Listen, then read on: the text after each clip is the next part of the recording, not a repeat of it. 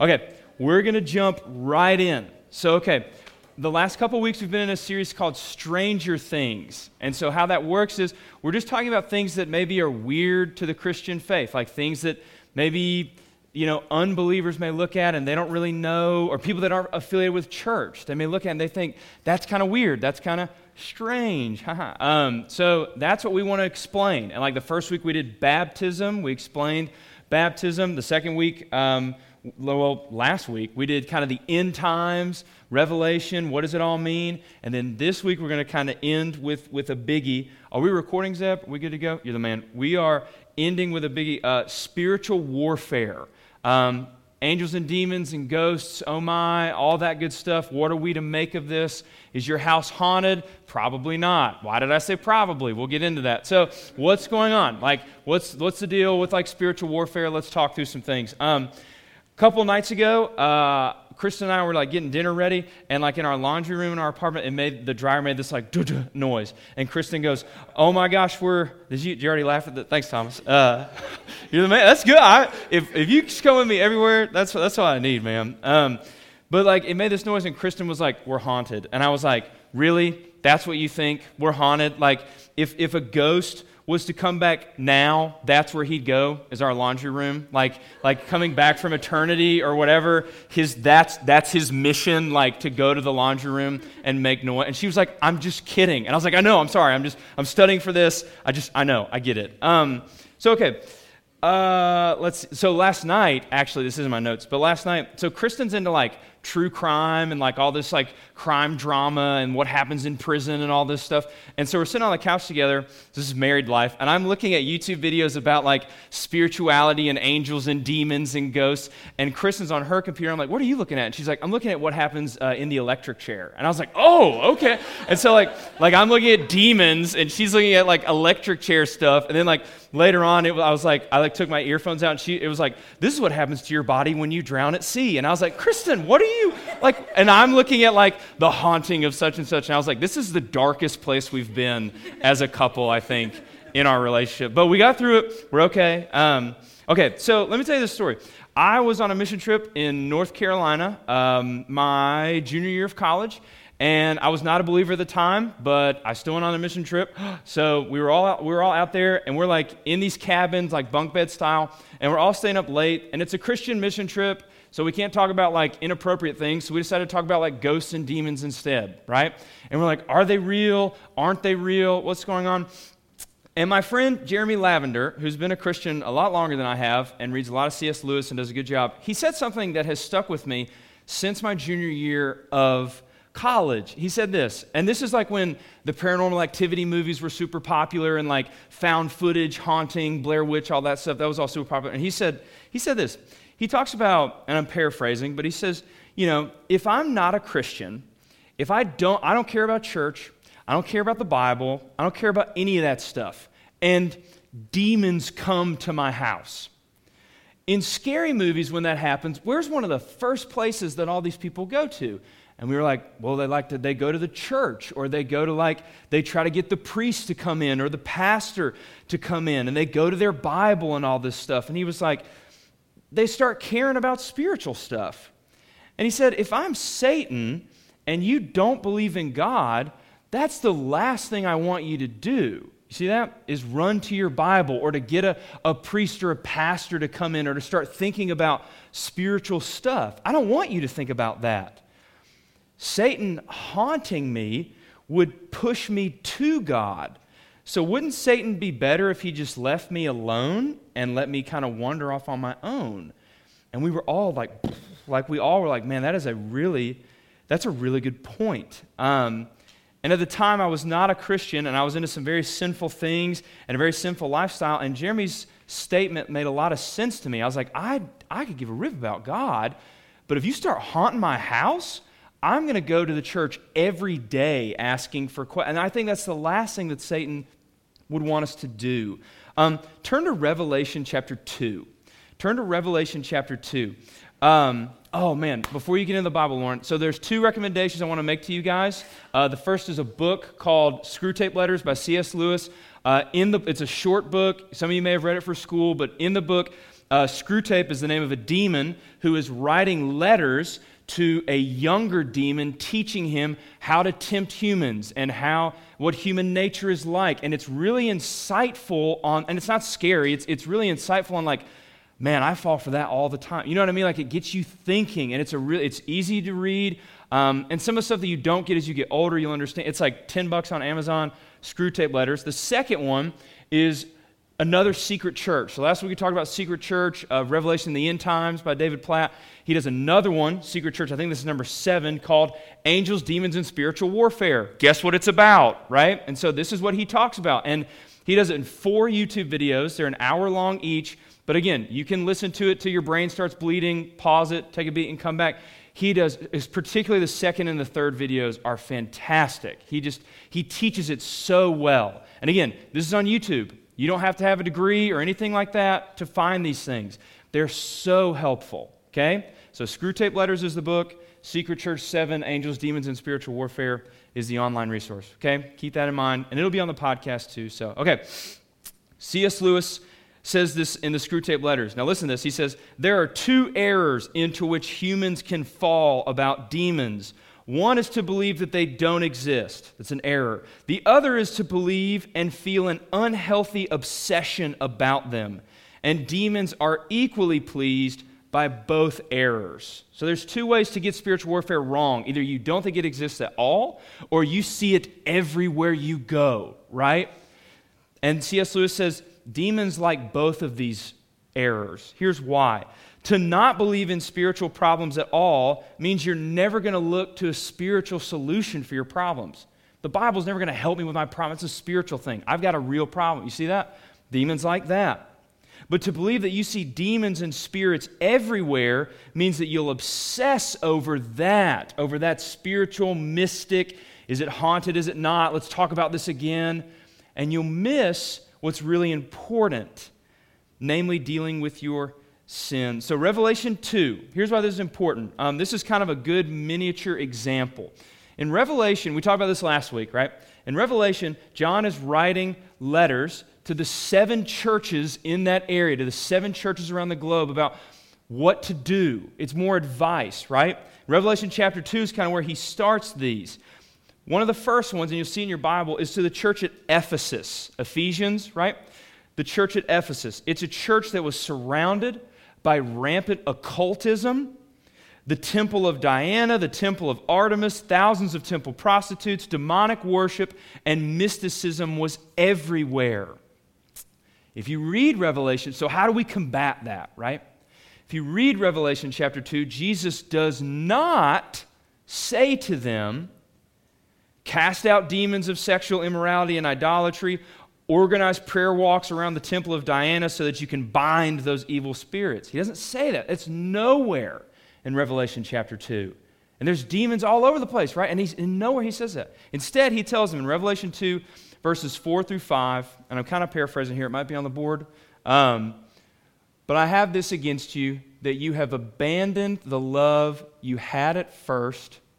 Remember, therefore, from where you have fallen, repent and do what you did at first. If not, I will come and remove your lampstand unless you repent. So in all this spiritual warfare going on, Jesus through John, right, is telling the church at Ephesus, you have forgotten your first love, which is me. You've fallen out of love with me. Repent and turn away, right? Turn away from your sin. Turn away from these things. He gives them no examples of how to perform exorcisms or how to do any of these things. He tells them, you've fallen out of love with me. Repent of your sin. In Revelation 2, 8 through 11, this is the church at Smyrna, and they're facing direct satanic persecution and opposition. Jesus doesn't tell them to bind Satan and his demons. He tells them in verse 10, do not be afraid of what you're about to suffer. I tell you, the devil will put some of you in prison to test you. Now you're awake. And you will suffer persecution for 10 days. And here's his advice to them. Be faithful even to the point of death, and I will give you the crown of life. Again, spiritual warfare. What do we do? What's the secret code? What's the incantation that we do? What verse do we read in Latin to get the demons out? What do we do, Jesus? Be faithful, trust me, don't forget your first love, turn from your sin. That is spiritual warfare according to the Bible. Don't you think it's strange that out of all the New Testament writings, Paul, Luke, John, the guy who wrote Hebrews, there is no mention of how to perform an exorcism? Zero. And you say, well, maybe some of you might say, well, I mean, those are written to everybody, but what about the pastors? Even the pastoral epistles, 1st and 2nd Timothy and Titus, written to guys like me, to the pastors, the ones who are going to be doing this, right? Paul leaves no instruction on how to perform an exorcism.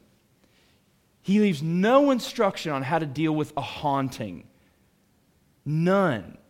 Yet we assume, and again, this is Revelation. This is where it's all happening. No examples from Christ himself about how to get rid of demons. Yet we assume that this is part of spiritual warfare for us because here it is, and this applies to sex, this applies to dating, which we're talking about in a couple of months, this applies to money, this applies to status, this applies to all these things. We have been indoctrinated by movies rather than by God's Word and the common sense that He gives us. I'm not saying movies are bad, but I'm saying you have been indoctrinated. You have been taught, we have been taught by movies and pop culture about spiritual warfare rather than God's Word and the common sense that He gives us. So, kind of 3 examples of this. 3 examples of, I'd say faulty spiritual warfare. 3 examples of how we handle demonic stuff poorly. So 3 examples of bad spiritual warfare. Number 1, unreliable sources. Every time, it's going to happen tonight, I'm calling it. Every time I talk about spiritual warfare, whether it's at colleges or wherever, and how we need to focus on our sin more than spiritual warfare, someone always comes up to me and is like, I heard you, man, but my grandma's uncle's cousin's best friend went on a cruise one time, and he saw that, first of all, who saw this? And second of all, you're not telling me anything. It's never them. It's never you that it happened, the spiritual whatever. It's never even hardly on your side of the family. Go to school tomorrow.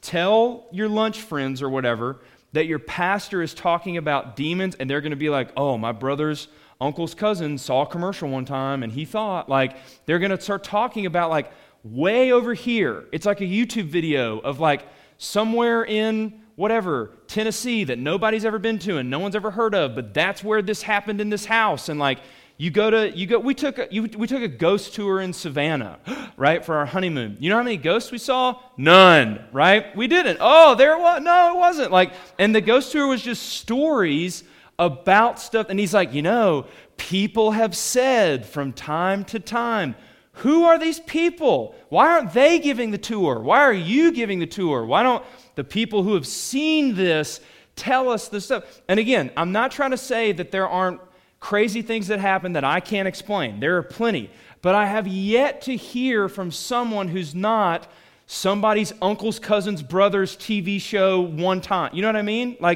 It's never this direct thing. We had a guy call Bob and Mac a couple months ago. There's some spiritual stuff going on at my house. I don't like it. Okay, they went and checked it out. Guess what happened? Nothing. Nothing happened. Again, where is it? What's going on? Unreliable sources. But we just buy into it. If you watch enough YouTube, if you listen to enough grandma's, uncle's, cousins, whatever, in the barn out there, whatever, you're going to start buying into it, right? So, unreliable sources. Number 2, unbiblical reasoning. This one's good. Movies do this all the time, okay? Scary movies or whatever, YouTube videos, whatever, they do this all the time. All the scary stuff goes down, help me out, all the scary stuff goes down in the middle of the day or at night? all the scary stuff goes down at night. Okay, here's why that's important. I remember when the Paranormal Activity movies came out, and it was the found footage stuff. This is not a recommendation, by the way, so don't tell your parents, Ryan says we're supposed to want, so, not that any of you talk like that. I don't know why I do that. So, okay, it would always, the movies always start, it'll say, day 13, and everybody in the theater is like, oh, okay, because nothing's going to happen during the day. But then the screen will go black and it'll say night 4. And that's when everybody's ready to go. Because it's way scarier if it happens at nighttime than in the daytime. In the Conjuring movies, in the first one, the clock stops at 3 a.m. every morning. And there's this big, long diatribe about how, it's at 3 at night because 3 at night is a reverse of the Trinity. It's like a dark Trinity. The Exorcism of Emily Rose, the clock stops at 3 a.m. Again, 3 is the devil's hour. Now, wait a minute. Okay, this is why this is important. 3 a.m. is evil, right? First of all, we all live in different time zones. 3 a.m. here is midnight in California. It's 11 a.m. in Kenya. 3 a.m. is the devil's hour. Do they all have calendars and stopwatches? How do they know? Do you see what I'm saying? If it's so they only haunt the Middle East part of the country at 3 a.m. But in Europe, everybody's cool. And then when the day moves at 3 a.m., oh, here we go. Hang on, Frank, it's 2:48. We got to wait. Just how are we supposed to know? It doesn't make sense to me. And listen, the nighttime thing, it always happens at night. Night is when things are scarier. Night is when it's weird, right? Listen to, I don't know if I highlighted this one, Lauren. I'm sorry if I threw you under the bus here. Psalm 121:4. Psalm 121:4 says this, "Indeed, the God who watches over Israel will neither slumber nor sleep." God watching, God protecting, God caring for you does not stop at night. He doesn't check out. He is always in control. He does not slumber or sleep. He takes no breaks. He doesn't have less power at a certain time of the day. Does that make sense? It's not biblical to do that. It looks cool in a movie. It'll scare you to death in a movie, and it'll get in your head for sure. But it's not biblical to say, well, now that it's nighttime, I need to be on guard spiritually. Remember, in the creation account, God takes the darkness, He takes the night, and He creates the day, and He separates them. He has total power over night. Nighttime was His invention. Does that make sense? God invented the night. It's not outside of His control. In the creation account, Psalm 139, verse 12, David says, "Darkness is not dark to you, Lord." Meaning in the dark, it's not like God has lost His way. God uses darkness and light to achieve His ends. It doesn't make sense to say that in darkness, the demons have more power and God has less. God is always sovereign. God is always in control. God never goes to sleep or anything like that. Also, don't forget, nights where it gets scary. Genesis 3:8, Satan tempts Adam and Eve in the daytime. In the daytime, Satan is moving. In Mark 1:32, Jesus is healing after the Sabbath. Okay, this is why this is important. You can't do anything on the Sabbath. That was the big thing. So they have to wait till the Sabbath is over at sundown. Then they all rush. It's in the verse. They wait till the sun goes down, so it's night.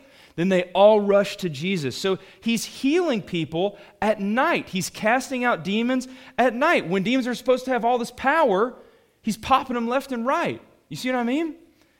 In Luke 4:33, a demon-possessed man enters the synagogue. So a demon-possessed man is in the church service. I think one of the most underrated Disney movies ever is The Hunchback of Notre Dame, right? Amen? Okay. Here's why this is important. Thank you, Katie. She was like, yes. Here's why this is important. There's this great scene in Hunchback of Notre Dame where Quasimodo's got Esmeralda and they're running from all these soldiers, and he makes it back to Notre Dame. He makes it back to the church, and he yells, "Sanctuary," which means sanctity, because he's in the church. And all the soldiers are like, "Oh, I don't know what to do now." They completely lose it because the church is seen in medieval times. The building is seen as this holy place where no evil can get in, where no bad can happen. And that's good to see the church that way. But Luke 4:33, a man with a demon goes in the church. And we have to be careful. Christ makes us holy.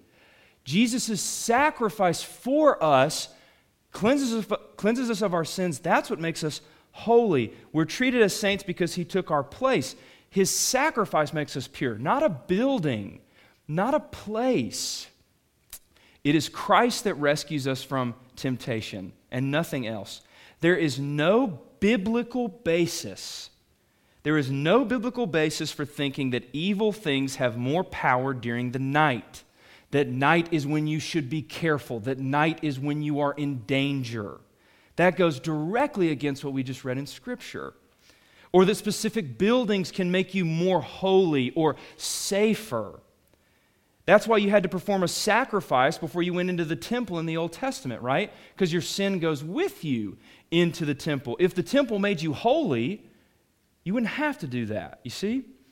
Only Christ makes us holy. Only Christ is where we are safe. Number 3, this is the best one. So faulty spiritual warfare tactics, okay? Number 3, self-deception. Self-deception or spiritual warfare on our own terms, okay? This is what this looks like. And what I mean is things that we do that make us feel better, but really they just look ridiculous. So like when we're young, and maybe some of you now, not to hit too close to home here, but when you're scared of things, thank you, Lauren, but when you're scared of things, like at night, like when I was little, if I was scared of a ghost or whatever, I would put the covers over my head. It's getting real intense out there, but now we're cool. Now I'm safe.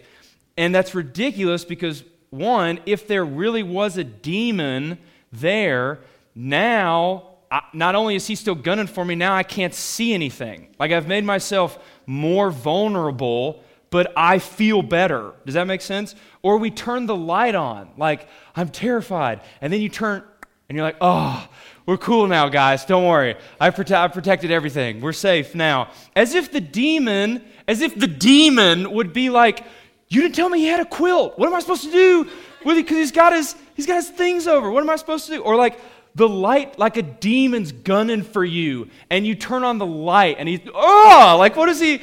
You didn't tell me. Is that an LED? I didn't know it was an LED. We'll come back tomorrow. And do you not think it's so? Okay. Do you not think it's so weird that you're only afraid of the demons only after you've seen the movie about them? Does that make sense? They're only a threat to you after you've seen the scary movie about, on Monday, you were cool. You were cool, you were sleeping great, but then Monday night, you saw Blair Witch Project, and now, I got to be on guard, Mom. We got to read our, but you just saw the movie. Of course you're going to be scared of them now. It's all, and you think, it's real, spiritual, but you just watched the movie an hour ago, bro. But that's what we think. You see what I mean?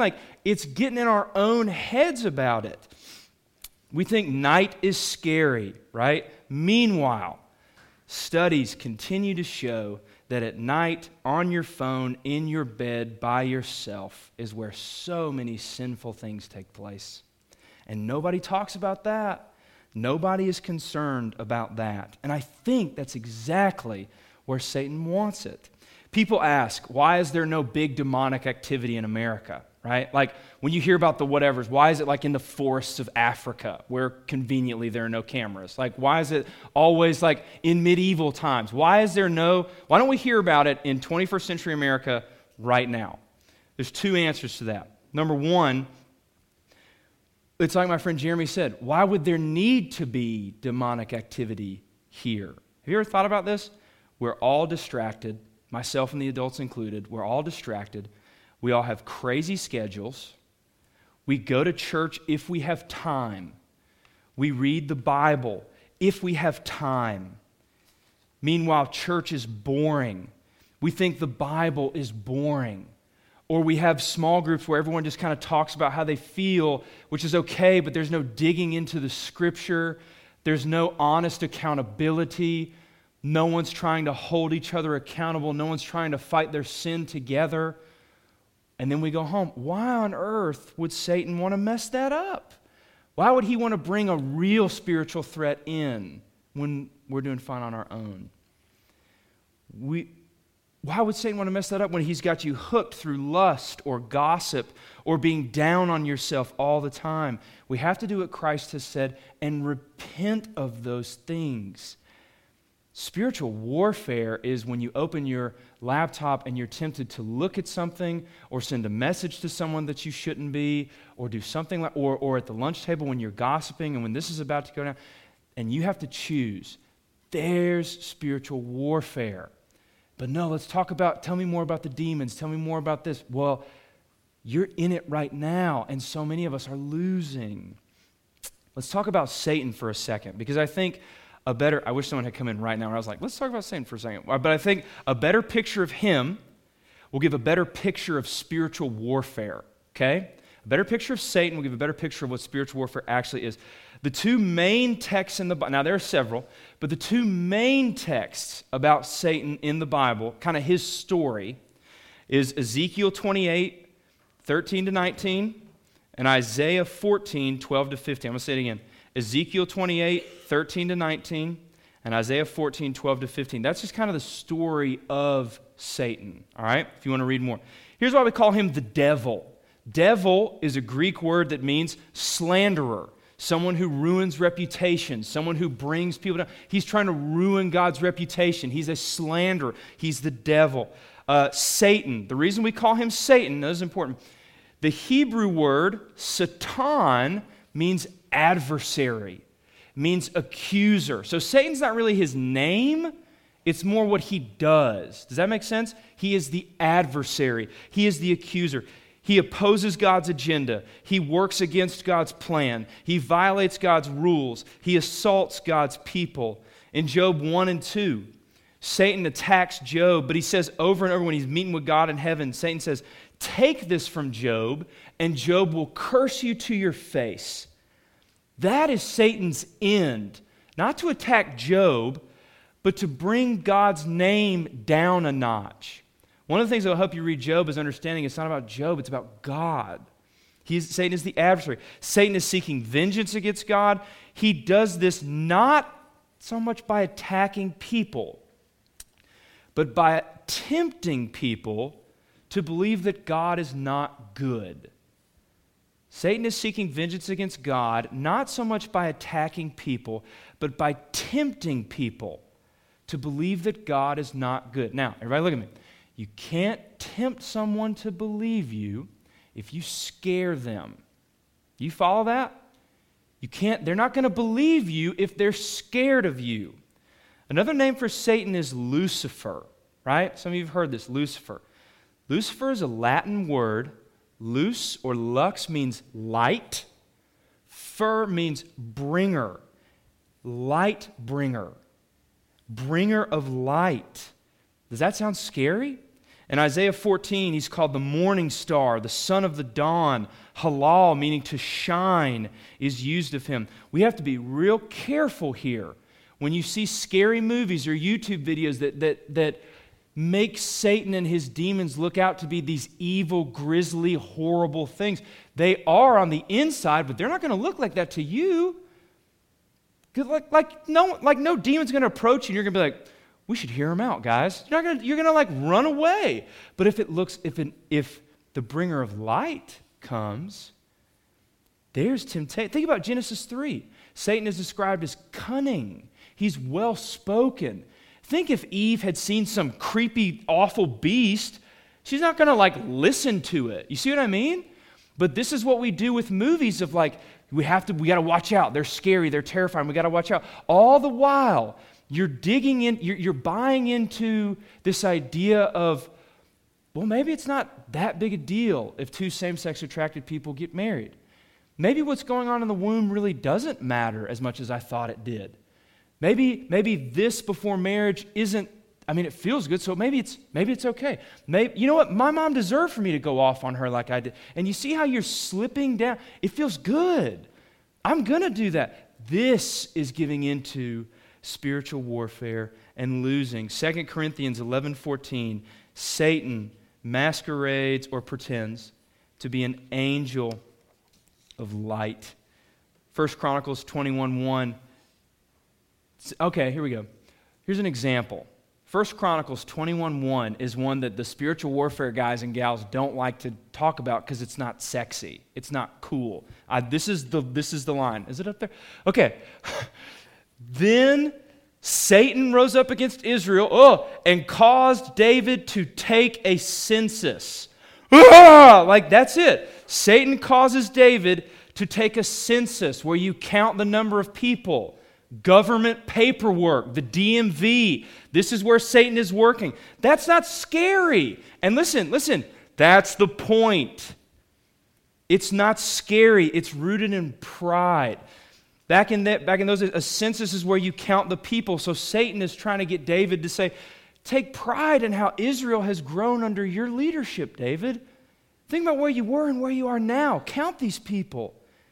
And God is furious with David. We think spiritual warfare is so cool and being against, and some of us, your parents, I know, you're against scary movies. You're not allowed to watch them, and that's fine. That's fine. I'm not going to sit here and recommend them or bash them, but you're so focused on that. Don't let that evil into this house. All the while, pride, Pharisaism, lust, gossip, negative view of yourself. That's what's running your life. Here's how Satan attacks. Satan attacks through directing governments. Maybe we think of Nazi Germany here, Daniel 10. Bringing sickness, don't overthink that. My wife has the flu right now. It's not spiritual warfare, it's the flu, okay? All right, she went to Harbin this morning. So don't think when you get sick like, no.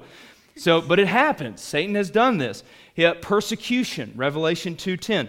Preventing evangelism. Evangelism is telling other people about Jesus. Preventing that. There's a pastor one time he talks about he had a missionary on furlough come to his house, and they were going to drive to the library. It's like a 10-minute drive. And he's like, can we pray before we go? And he was like, why? I mean, we can, but why do you want to pray before we go to the library? He says, he was a missionary in the Middle East, and he said, we would get in cars to go evangelize, and, for years and years, hundreds of times, and there were 2 times we were in such a rush that we forgot to pray, and we got in wrecks both times. Preventing evangelism. Paul says in 1 Thessalonians 2, we wanted to come to you, but Satan stopped us. Spiritual warfare isn't in the scary basement, guys. It's at the lunch table when something is preventing you from opening your mouth to your friend, either inviting them to church or sharing the gospel with them. That's where Satan's forces are most concerned. He also here's another way he attacks, planting doubt. Think about Genesis 3. Did God really say? Planting doubt in your mind. And the last one, too, false teaching. 1 Timothy 4:1. Why is there no demonic activity in America? There is, but it doesn't look like the movies show. Example. Let's go to the Old Testament, right? So an Old Testament time frame, thousands of years ago. Demonic mysticism, spiritualism, the whole thing. Israel meets Egyptian, Canaanite, Babylonian kingdoms. All of them are dominated by occult beliefs and practices. Yet demons are rarely mentioned in the Old Testament. Here's what is mentioned in the Old Testament. Again, warfare everywhere spiritually. In Deuteronomy 32, God says to Israel that worshiping idols is worshiping demons. In Deuteronomy 23, God calls out Israel's sexual immorality. And in Psalm 106, he says how angry and heartbroken he is at Israel over child sacrifice. In Jeremiah 7, 2 Kings 3, Ezekiel 23, the people of Israel actually would sacrifice their children to this god of the Canaanites called Moloch. And there was no explicit devil there. There was no explicit possession there. It was satanic influence, and it was just what everyone was doing. So in the Old Testament, which is filled with demonic activity, there's barely any mention of possessions or hauntings, but there is mention of idolatry, immorality, and the death of children. Does this not sound like exactly what's happening in where we live? David Platt says, We are not looking for specific times you see demon or angel mentioned. We are looking at satanic and demonic influence behind all of the idolatry and immorality in the Old Testament, in our country, and in our own lives. Spiritual warfare is here, and it is real. But we cannot spend our lives worried about the nothing that is under our bed or in our closet. We must spend our lives fighting our sin. No one can, all right, here's the other thing too. And here's where this applies in. No one, okay, can drag somebody into hell. That happens in movies all the time. The Bible says you do not get dragged off to hell by some demon while you're still alive. You are sent to hell by the only judge with the power to do that, and that's God. Demons pulling people into hell is something that they have no power or jurisdiction to do, ever. Like if someone came up to you and was like, "You're going to jail, come with me," and they're not a police officer or a judge, you'd be like, "Bro, you work at Kangaroo Jack. Why are you telling me to go here? What are you talking about?" A random person has as much power and authority to take you to jail as a random demon has to drag you into hell. It's zero. Hebrews 9:27, it is appointed to every man once to die, and then the judgment. Only the judge can send you to jail, and only the judge of the universe can send you anywhere. It doesn't happen like that, like we see in movies. I think one of the ways spiritual warfare is very real is in our church in terms of in churches, people get bent out of shape about the smallest things. Like in church world, this is where people will get really upset. Like Mac talked about at his old church, there was a business meeting for 30 minutes until they were talking about should they get a new copier or not. That was the big, oh, what do we do? At another church, it was should we or should we not vaccinate our kids? Almost ripped the church in half. You get stressed out at Valentine's banquet, and so-and-so gets mad at you, and there's a clash, never coming back. Happens at school, maybe we'll get over it. Happens at church, no way. It's these little things that make us crazy, that at church in particular, it just drives in.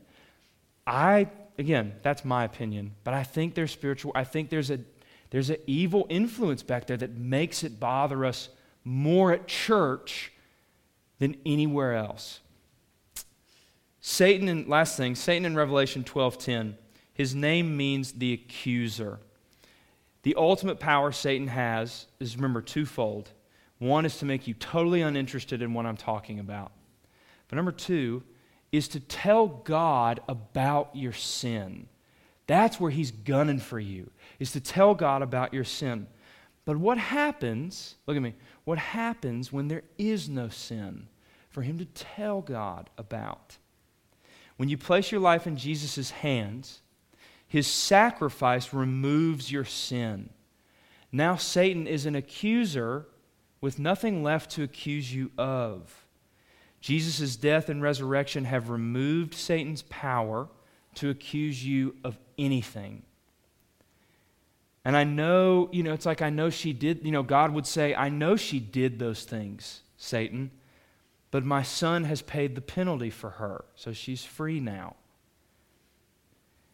James chapter 4, verse 7, it says, "Submit yourselves to God, resist the devil, and he will flee from you."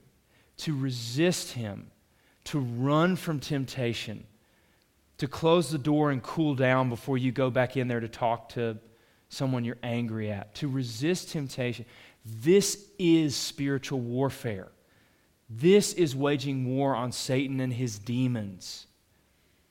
If you're really concerned about spiritual warfare, you should read those books, you should check out Secret Church, but you should also really be concerned about running to Jesus and away from your sin. That's the spiritual warfare that God is trying to lay out for us. That's where it all is. It's fine to talk about things that we think are cool. That's fine. But the focus has to be on fighting your sin over and over. You can watch all the YouTube documentaries you want, And then after you watch that YouTube video, you watch pornography. In no way have you gained a foothold in the spiritual warfare battle. Does that make sense? This is Satan's strategy. This is his end. If you're really concerned about spiritual warfare, we have to be concerned with running to Christ and away from our sins. Let's pray.